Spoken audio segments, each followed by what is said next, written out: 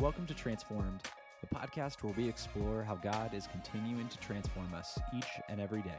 We believe transformation to be a dynamic and ever-present work that is offered to all of us. In his letter to the Roman church, Paul tells them, "Do not be conformed to this world, but be transformed by the renewing of your minds, so that you may discern what is the will of God, what is good and acceptable and perfect." So would we today open our minds to the possibilities that God envisions for us, our communities, and our world? Welcome to Transformed. Oh, good afternoon, Stu. How's it going? Doing great. Yeah? How about yourself? Doing great. Is that because how many cups of coffee have you had today? This is not coffee. This is a steamed milk. Ooh. Yeah. Is this new, Stu? It is. I've started watching how much sugar I take in. Yeah. And so I've reduced my sugar intake, and I'm finally starting to become nice again. So, Yeah, that's good. Yeah, I've noticed that. So in that vein, to respond to your question, I'm doing well because you've been nice again. Yeah, it's always nice to have a nice boss. Yes. Oh yeah, well, excited to be here today, record and think about this scripture, and it's always a rewarding practice just for me. Even we were talking in staff meeting today about there's always the tension in pastoral ministry. You express things to your congregation, you want them to practice them, but then the challenge of pastoral ministry comes when you succumb yourself to the same expectations. And Right. I think that's what we're trying to do here with the reading of scripture. That in even our roundtable fellowship and staff meeting, we have a very different group of people that I'm trying to learn how to allow myself to be shaped by it more and more every week. Yeah. I think, I think a indispensable quality for reading Scripture while learning from Scripture is the ability to listen well. And listening requires an attentiveness not only to, the Scripture as it's being read, but also to those who you are reading Scripture with. Yeah. And it's not that all perspectives are valid. Yeah. That's what we were saying when we say read Scripture in community with others. But certainly when we read with others, we can't just allow our one perspective to be unchallenged or unchecked or enhanced or grown. And so I think there's a lot of validity to encouraging folks to find places where they can study Scripture with others. Yeah. Yeah. Yeah, you made a comment this morning that struck me, and you talked about something to the effect of not allowing ourselves to be open to other perspectives. It comes from, I'm trying to think how you said it, because it's really eloquent when you said it. I'm not repeating it well, but just the sense of my own desire to control the interpretation. And that, I've been thinking about that a lot recently, how when I hear the moments that I let others speak into an interpretation of scripture around me, I didn't realize how often I had a skepticism kind of guiding the way that I was listening. I can so easily hear and think, okay, yeah, that's a perspective. I think it's wrong, but I think then the move we're trying to make and has been transformative for me is to let go of those things. And even if I leave the conversation thinking, yeah, I don't think I agree with that, right, I still had something to learn in the process. Right. I don't think anything is lost when we learn to be attentive and open. It doesn't always mean that what others share we're going to take as being the right way. Yeah. But doing it with community slows us down to at least have the ability to listen and to learn, and also to kind of recognize that we have a tendency that is limited to us as individuals to read Scripture from where we are, and maybe even towards our own self-interest. And learning to read Scripture with others means that we're not just asking, what does the Scripture mean for me and my family? We're asking, what does the Scripture mean for us? Yeah. And the move that we're trying to make, at least as good leaders and teachers in the church, is to help us to ask both questions. Yeah. Because yes, Scripture is personally relevant and applicable, but so much, if not all of Scripture, is really about God shaping a people to be witness. That there's something incongruent with understanding that that's what God is trying to do, and yet we approach so much of our Christian faith as individuals. Yeah. And we have to recognize that we live in a context that shapes us to interpret our Christianity as individuals, and we believe that is the only or the most meaningful way to engage in it. But I would say that in order to really understand Scripture well, we cannot do it as individuals. We have to appropriate the meaning, the implications, not only for my life, but for our life, our shared life together. Yeah. So maybe in light of that, looking to our text this morning from Acts chapter 2, tells of a community of people that held things in common, and the Spirit did something revolutionary in them. So maybe read our text today, and we'll kind of dive into that conversation. Absolutely. Acts chapter 2, reading from verse 42 to 47. And I am, for those listening, reading from the NRSV. They devoted themselves to the apostles' teaching and fellowship, to the breaking of bread and the prayers. Awe came over everyone because many wonders and signs were being done through the apostles. And all who believed were together and had all things in common. They would sell their possessions and goods and distribute the proceeds to all as any had need.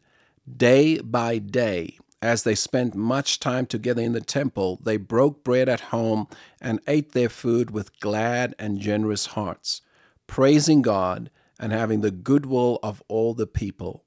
And day by day, the Lord added to their number those who were being saved.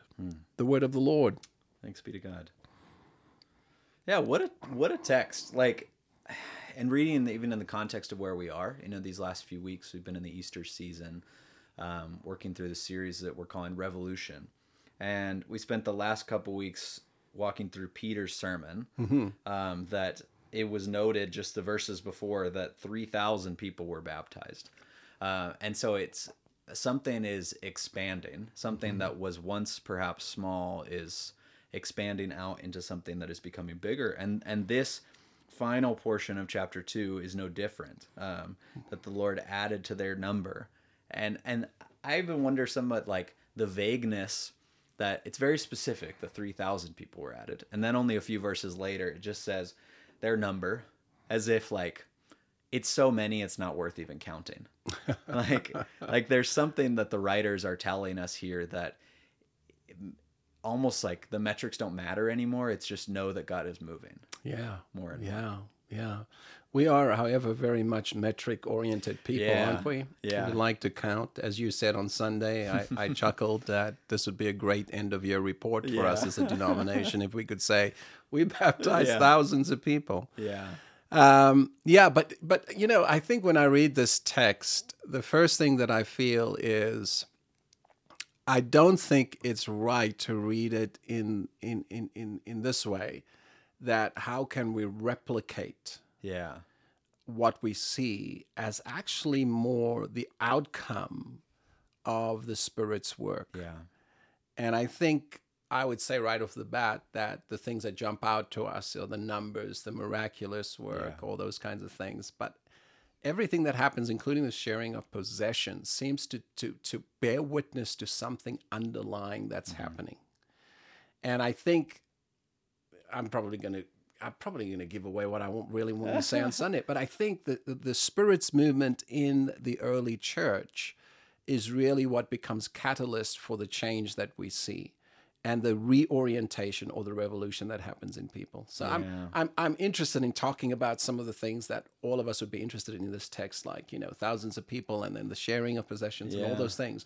But I'm actually more interested, like a good archaeologist, in digging a little bit deeper and saying, but what is really the catalyst for this? Yeah. And what does it mean for us to be open to the same way in which the Spirit might empower and lead us in ways that maybe we're not naturally tended to go. Yeah, in some way. I mean, I think that's an important note, just in general, for the reading of Acts, before we can even understand this passage well. The book of Acts and somewhat like the most of the New Testament, is read poorly by the church because we use it as a comparative lens. And it gives us this sort of like good old days mentality that already runs rampant in the church. Ah, so true. Yeah. Text like this, right? Yeah. And so we read this and we're like, well, wouldn't that be nice? Yeah. And then we begin to identify all the reasons why we're not that. Well, because, there's too many of these political ideologies. There's too many of these opinions, and there's too much of this care for this issue or not enough care for this issue. And reading of Acts like that is just depressing. But I don't think that's why Scripture was given to us. No. So it's not prescriptive in the sense that, here's exactly what you need to do and how you need to look. But I wonder then, how do we read a text like Acts in 2023 at Skyview Community Church in the Northern Hill? Like the smaller you get, in some ways we could say, well, Scripture speaks the same for everybody, but we just know like that's a naive way to approach Scripture. It is transcendent. The truth that is central transcends, but it also then lands upon different contexts differently.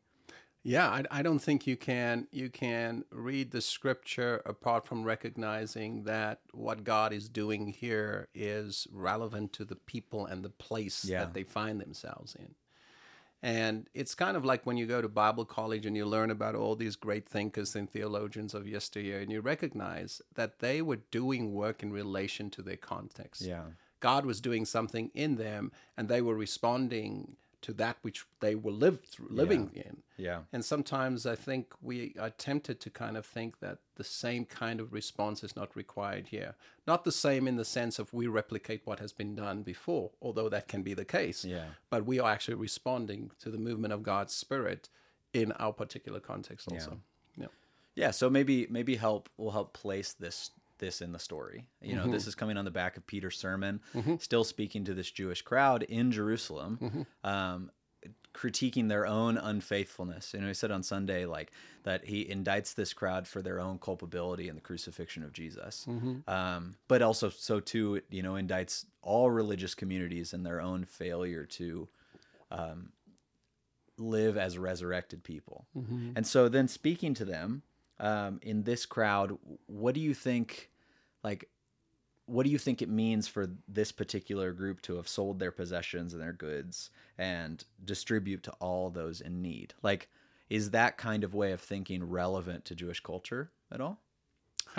Yeah, it's a great. I think if you study the Old Testament, you do definitely see that the communal triumphs over the individual. Yeah. If you think about the sin of Achan after that's the success of Israel, and he steals and keeps some of the loot, and then the implications of thinking individualistically within a communally formed, a corporately formed kind of people is antithetical to what the Bible teaches us about what it means to be the people of God. But we also understand that historically Israel had gone through so much of which they brought on themselves. Yeah. But they've gone through so much that there is a sense in which the people no longer see themselves as the people. They've been fractured into two tribes, two kingdoms. They've had poor leadership. There's division after Second Temple reconstruction between the upper elites of religion and the common people. And so what we have here is, the backdrop of a people who understand that their identities were tied together, but they also had lived in such a way that it made them a divided people. And so when the question is asked in Acts 1, is this the time you're going to restore Israel? I like to think that Jesus is kind of doing that, but not the way they thought. Yeah. And part of this, I think, is the answer to that question. I think what we're seeing here, because this is still to Israel in Jerusalem, that this happens. And that's the first place it happens, not the only place it happens. Yeah. But I think what we're actually seeing here is kind of a restoration. We're seeing Israel respond to one another with divine love at the center of it. Yeah. And for us, when we read this just one-dimensionally, this is just about people, that just somehow kind of decided, we're going to care for one another. We miss that actually what is happening here and I'm going to step out on a ledge and say this is my interpretive lens Yeah. of it, that God is actually kind of bringing Israel back to their calling in some ways. Yeah. So maybe if I could play with it for a minute, I'll make my own interpretive move as well. Is perhaps the attentiveness of Peter in this to the history of Israel reminds us of God's, like, this sort of community that is envisioned here. You know, we could imagine it for ourselves, but any sort of vision for a community in common is attentive to our own history. So we know the fractured story of Israel. We know that, I mean, there's story after story of a fracturedness that's recorded in like over half of the Bible. We're given these sort of stories. But then maybe before we could even ask, what would it look like at Skyview to be, you know, a community that held things in common, that sold their possessions and goods and distributed proceeds to all? How do we need to hold on to our own fractured stories? You know, we were even joking this morning, like, about our legal name on our document is like Skyview Community Church, New Life Fellowship Church, like, right. And with that, like, those, I'm still new to this community in some ways, but those that have been here for the long haul, like, there's a history here that of both joy, but also of pain. Yeah. And how do those stories, how can they guide us into this sort of new future? Wow, that's a big question. Yeah, I know. That is a big I don't question. bring big questions on purpose for you. I'm sorry. Well, I think an honest reading of Acts would tell us that we don't necessarily want to live into a bigger story, as we had talked, willfully. Yeah. And what precedes this, if I remember Acts 2 well, the chapter, is that there was what shall we do? Yeah. Well, repent. Yeah. And so there is a part we play, and I think the repentance here that is called for by Peter is more than just simply the moral sins of Israel. I think the repentance here is a call to admit, to confess the ways in which we have lived outside of the calling of God for who we ought to be as the people of God. And if you want to stretch it further, and I haven't done my contextual work yet, so this is just the years of thinking about Acts. If you want to stretch it further, what you see then is in Acts, the scriptures we've read, this is what a repentant, baptized life looks like, led by the Spirit. Yeah. In this context. So again, challenges the Western notion that repentance is just what we say. Yeah. And goes back to the wonderful message you preached on what we do. Yeah. What must we do? This is what we must do. Yeah. Yeah. So here's this wonderful kind of response that embraces that holds together a repentant life and what that looks like when animated, when guided by the Holy Spirit. Yeah. Yeah, I wonder why that means. So then when we approach text like this, like if we approach it better than a simple disparagement of the modern church, you know, it's easy to, I heard somebody once say cynicism is easy. Yeah. It's easy to be cynical about where the church is. But if we approach it with an embrace of maybe all that it could be, then I just begin to wonder, what are the catalysts for us? And so it seems very obvious in the book of Acts that the catalyst that is identified is the Spirit. And so we could say, well, like, you know, we're not as sensitive to those things. We're like more reasoned thinkers these days. And so we're just going to experience the Spirit differently. But I do wonder, I ran across this thought last week as I was preparing, just that the Spirit's presence in our lives somewhat has to do with our own willingness to let it shape us. And so I feel convicted more and more as I try to lead in the areas that I get to. How am I allowing myself to be shaped? And what are the things that keep me from being shaped? I think one of them is my own pride.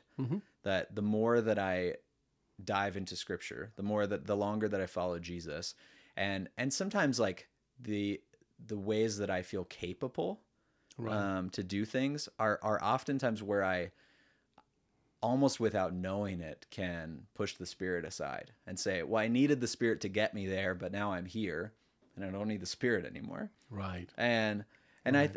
I think the challenge then is to say, how do we live in a life that is God honoring, but with a continued reliance on the Spirit that doesn't say, oh, we're never enough, but says, as God transforms us to be more and more like Jesus, how do we allow it to continue to sustain us? Yeah. That some of the most faithful people I know, like my grandfather, it's like 94, followed Jesus for more years than both of us have been alive, continues to hold this humility about himself that relies on the Spirit for everyday actions. And I want to live like that. Yeah, I just amen to everything you're Yeah. saying. I think the catalyst, going back to what you mentioned, the catalyst is clearly the Spirit in Acts, but not in the way in which we don't participate. Yeah. And sometimes that participation is costly. And I think that if I was to think about who we are as a church, that the first thing we'll feel when we read this text is, I hope God is not asking me to be this sacrificial. Yeah. Yeah, you said it in staff meeting this morning, like we place it historically elsewhere so that we can absolve ourselves of responsibility. Exactly. And I was even like chuckling. It said like, we have to sell our homes. I thought, I just bought a house yesterday. Like we just moved in. Did we make a mistake? And yeah, so what is it? Go, keep going with that. Yeah, so we kind of want to make sure that we don't feel the full weight of the sacrifice. But really what we sometimes miss, especially when we think of it in terms of the material, and are we okay? Yeah. In terms of the material sacrifice and value, we miss the real value. We miss the real shift, the real sacrifice that is happening in the text. And I think it actually is more to do with the Spirit moving the people towards a love, a divine love, not just for God as expressed in observance to the law, but now in the care of one another. And I think I'm going to quote Jennings or misquote him. Maybe I have it here. He says, what is more dangerous to us than any plan of sharing wealth or fair distribution of goods and services is a God who imposes on us divine love. Yeah. And what we tend to think is valuable here, or the real sacrifice, is actually not the real sacrifice. The wealth and the sharing of that and making sure everybody has enough, yeah, that's provocative, and it's a stumbling block for many of us who like our comforts. And we can give, but not when it's going to cost us. But just think of it this, I'm going to ask this question. What would it be like to be so convinced of God's deep care and love, such a movement of God's Spirit, that we're drawn in to not counting the cost? Yeah. That's a different question than am I willing to share my possessions? Yeah. Because to begin there is to kind of already say where my allegiance and heart is. Yeah. But what would it mean for the Spirit of God, to so impress upon me, upon us, the love of God that needs to be expressed not only to us, but through us to others, that we find ourselves living in a very different way with different priorities. That is the much more dangerous thing. Yeah. Because even in my best moments, I can find ways to sacrifice. Yeah. And kind of ease the weight of that. Yeah. But what does it mean to be reoriented, to be changed so much by the Spirit of God that I am thinking differently about value? Yeah. I'm thinking differently about what sometimes has my heart, and I'm now starting to see myself in a different way in relation to others. Yeah, I maybe if I could say it differently, I want this. Maybe this is. Tell me if this is what you're saying. It's easier to surrender the things that we know, we have. Harder to surrender the things we don't yet know that we have. And so I wonder. I don't know if that's maybe kind of what you're getting at, but that's what I'm hearing as you're talking, is that I can set up, I can set up an auto tithe every 2 weeks and know that, because I know that money is there. But then the tension arises when like we get a bonus or something, like something comes into our lap that we had not planned for, and then begin to think, oh, well, I'm giving 10% out of my income, but like this is mine. Yeah. And but the tension arrives because I have set up a sacrifice based on what I know is coming, but then I haven't set up a reorientation. Like I haven't allowed my life to be reoriented to a place where I say all that I have, and both known and unknown, is God's. And yeah, if I don't allow myself to be reoriented, I can remain selfish. Yeah. Even as giving as I am, like I can be hospitable but selfish at the same time. Oh, absolutely, absolutely. And I think sometimes we treat the conviction. We're our own therapist. Yeah. We'll give a little bit more. But I think what is happening here is so much more than that. There is a sense in which I think the Holy Spirit is reforming people to not just be sacrificial, but to be other-centered. Yeah. And if you think that, of the church, you what makes churches often successful, and this is hard for me to say as a pastor, is how people perceive a church meeting their need. Yeah. And so people will come to churches with the expectation that they have spiritual needs and maybe even material needs and needs for fellowship and needs for friendship and all of those things. But the church only works well when I become vulnerably dependent on God's Spirit, and that same Spirit grips others so that we are mutually being led and cared for. Yeah. And that's very different. We resist very strongly a dependency. And that's the other aspect of this text. It's not just simply about what I share with others. It's the fact that I now stand amongst others as one who also needs. Yeah. And that is, that is perhaps why we don't enter in, because we don't want that vulnerability. Yeah. We don't want to be dependent.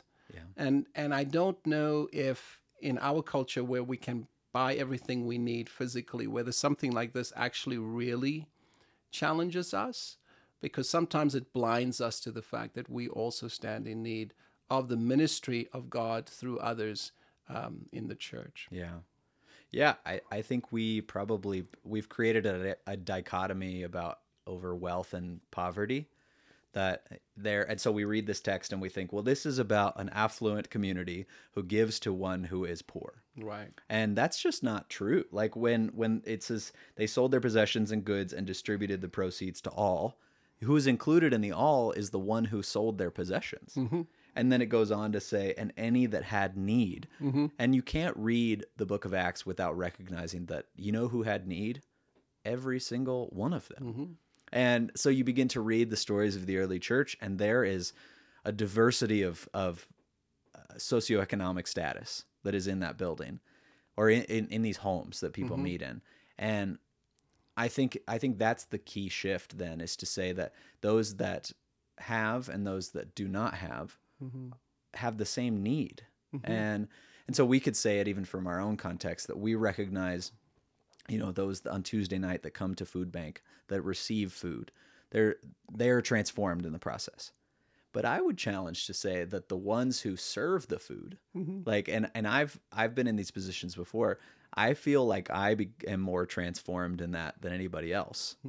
And there's something when I put myself in a position of giver, that I learn something from people that don't have, that I could never learn on my own. And just the reality is, like, for many of us, we are in a position of affluence, like just the Western world in general. Like, there is a difference of socioeconomic scale in our church, but all of us, like the very fact that we are present here in this country, in this place, there's a stark difference between us and the rest of the world. But yeah, I would wonder this, like, just about this text, and I'll ask this question of myself too, because I'd get in trouble when I just ask you questions. But you think a text like this that tells of a community, you think it's naive? Like, we could look at this text and read it and say, yeah, sure, that's great, but they didn't have a building to manage. They didn't have, a growing community where we have to figure out if we, like, add more chairs, or we didn't have a board that like was experiencing turnover and we had to elect new people and train new ministry leaders, and they didn't have a shortage of volunteers for their, food bank ministry and all. Well, and so we can look at our context and say, well, they didn't have all those, those questions and problems and challenges. And so of course it was easy for them to do that. But how do we read this text more honestly and not feel like it's naive? Well, I think if reading this text honestly for us in our context means that the first thing we have to do is be willing to allow the Spirit to lead us to where we don't want to go naturally. And I think one of the places that we don't want to go naturally is to have a reorientation in our mind as to what the church is. Yeah. I think it's problematic to just equate the church with what's happening here, but this is, in some ways characteristic of what makes up the Christian community. And the reorientation that happens in disciples, I think, is towards the concern of others. And if we begin to live a new ethic, a new way, that's probably the first thing that I would say. Before we try to apply, what does this mean for our food bank? And do we start selling and mortgaging our homes? All those kinds of things. I think it becomes as a reorientation away from self-interest towards the care and concern of others. Yeah. And as simple as that is to say, that is one of the hardest things for any of us to allow the Spirit to do. Yeah. Because it changes everything. We look at our resources differently when our primary concern is not myself. Yeah. And in order to do that, we have to have a deep level of trust that as we care for others, we will be cared for. Yeah. And I don't believe that it's possible without the Holy Spirit, but neither do I believe the Spirit just kind of forces these people to do this.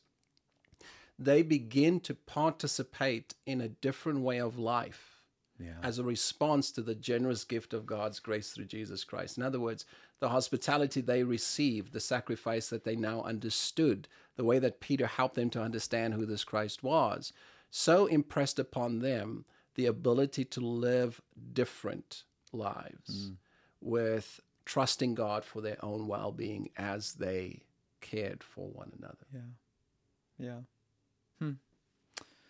Yeah, I think the tension that I've often felt when I felt prompted to be more hospitable, more giving, more sharing of the resources that I have, is always this fear that's embedded within me that, like, well, what if I don't have enough then to take care of myself? Right. And this community demonstrates what I think, like, I desperately need to learn more and more in my own faith is I trust that the one that I serve will supply what I need. And not in like a simplistic, like, prosperity sense, like God's going to pay my mortgage bills, but to say that, first of all, a reorientation of what need is, that what do I actually need that is so skewed by my own perspective of self. Every time we get like a little bit more money, it seems like that gets gobbled up by something. I'm like, oh, I don't need anything more. And then when we get more in our bank account, well, I've created more need all of a sudden for myself. But then just a simple invitation to say, how is the way I even set my life up making space for the care of others?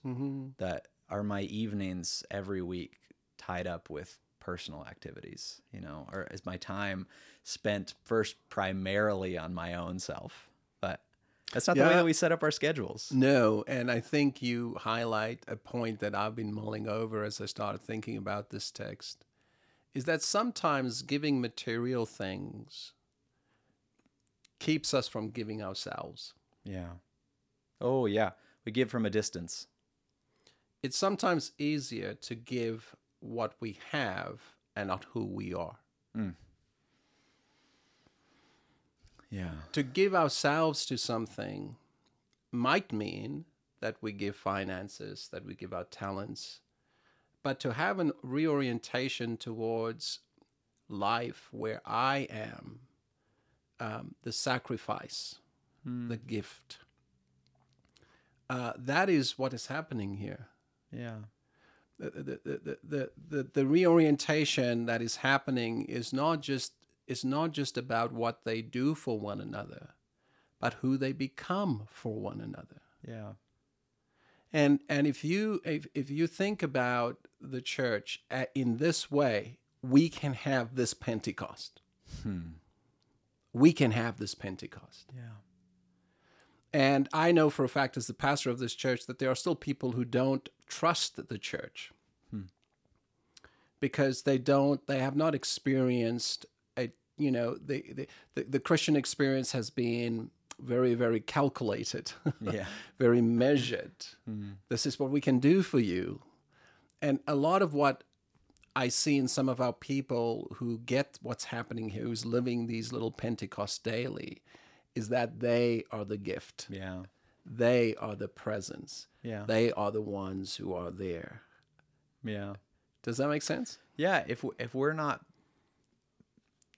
being changed by each other, like there's something lost, because the moments that I've experienced that, and I lament how few and far between they are in my own faith journey, but the times that I have allowed myself to be changed, like I wouldn't trade those experiences for the world, because God has made me like more the kind of person that I think He wants me to be.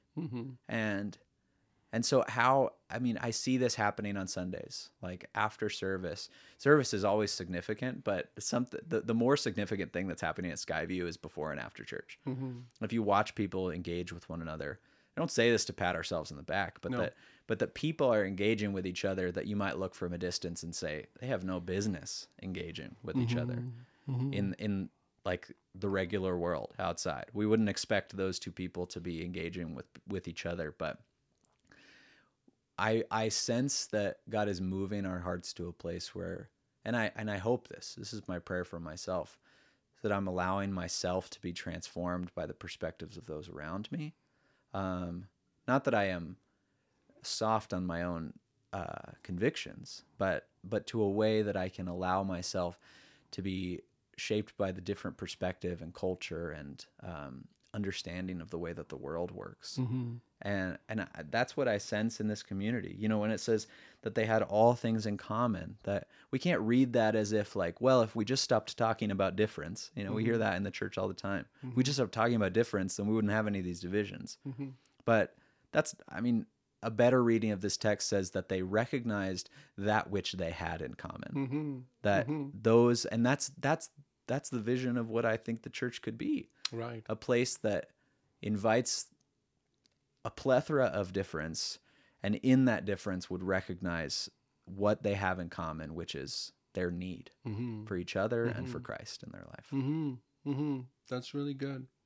I think that the another aspect of this, and this is the last I'll say, but I think another aspect of this is that people are in awe.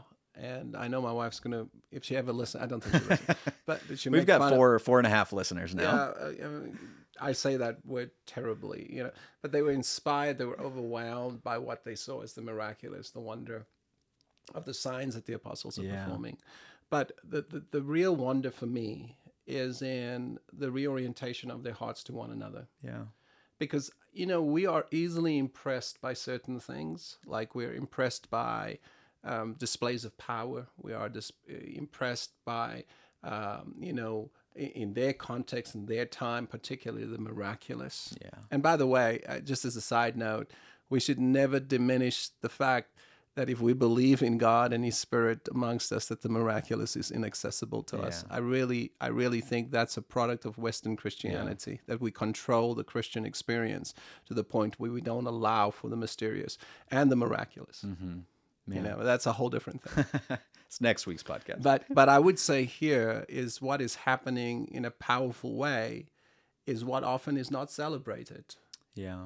And I want to go as far as to say, in our church, there are people who are living this way. Yeah.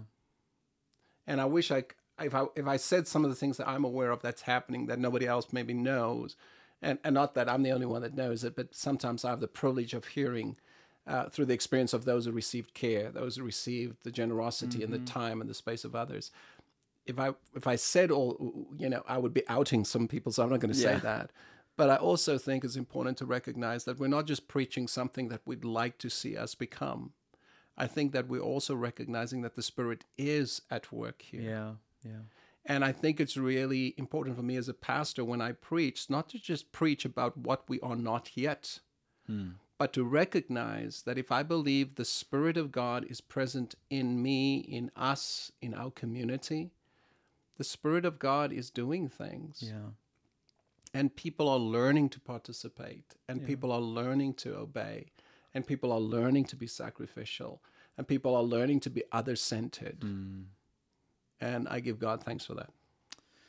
Yeah, I think maybe a good way to wrap up is, recognizing that the signs and wonders that are attributed here are the fruit of a community that allowed themselves to be shaped by the Spirit.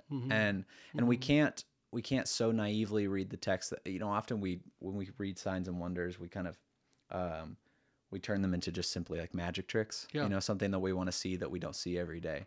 And not to diminish like the work that God can do in the world, but as you're talking, like I'm thinking as well about reconciliation that I know is happening in the lives of some of our teenagers, like relationships that are being mended that from the outside looking in have no business being mended.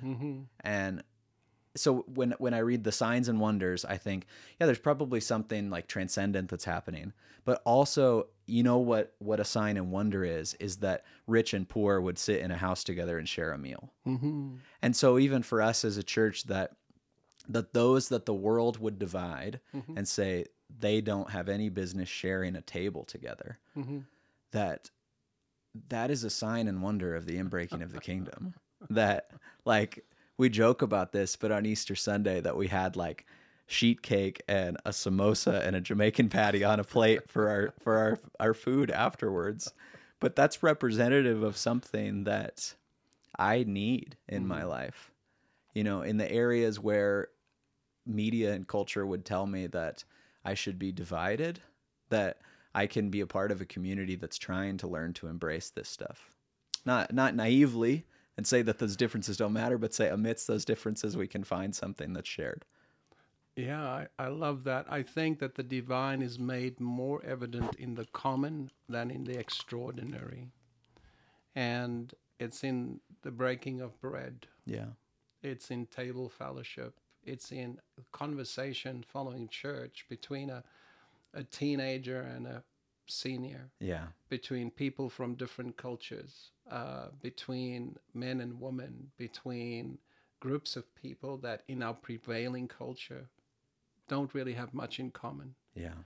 That is where we see the evidence of this revolution happening. Yeah.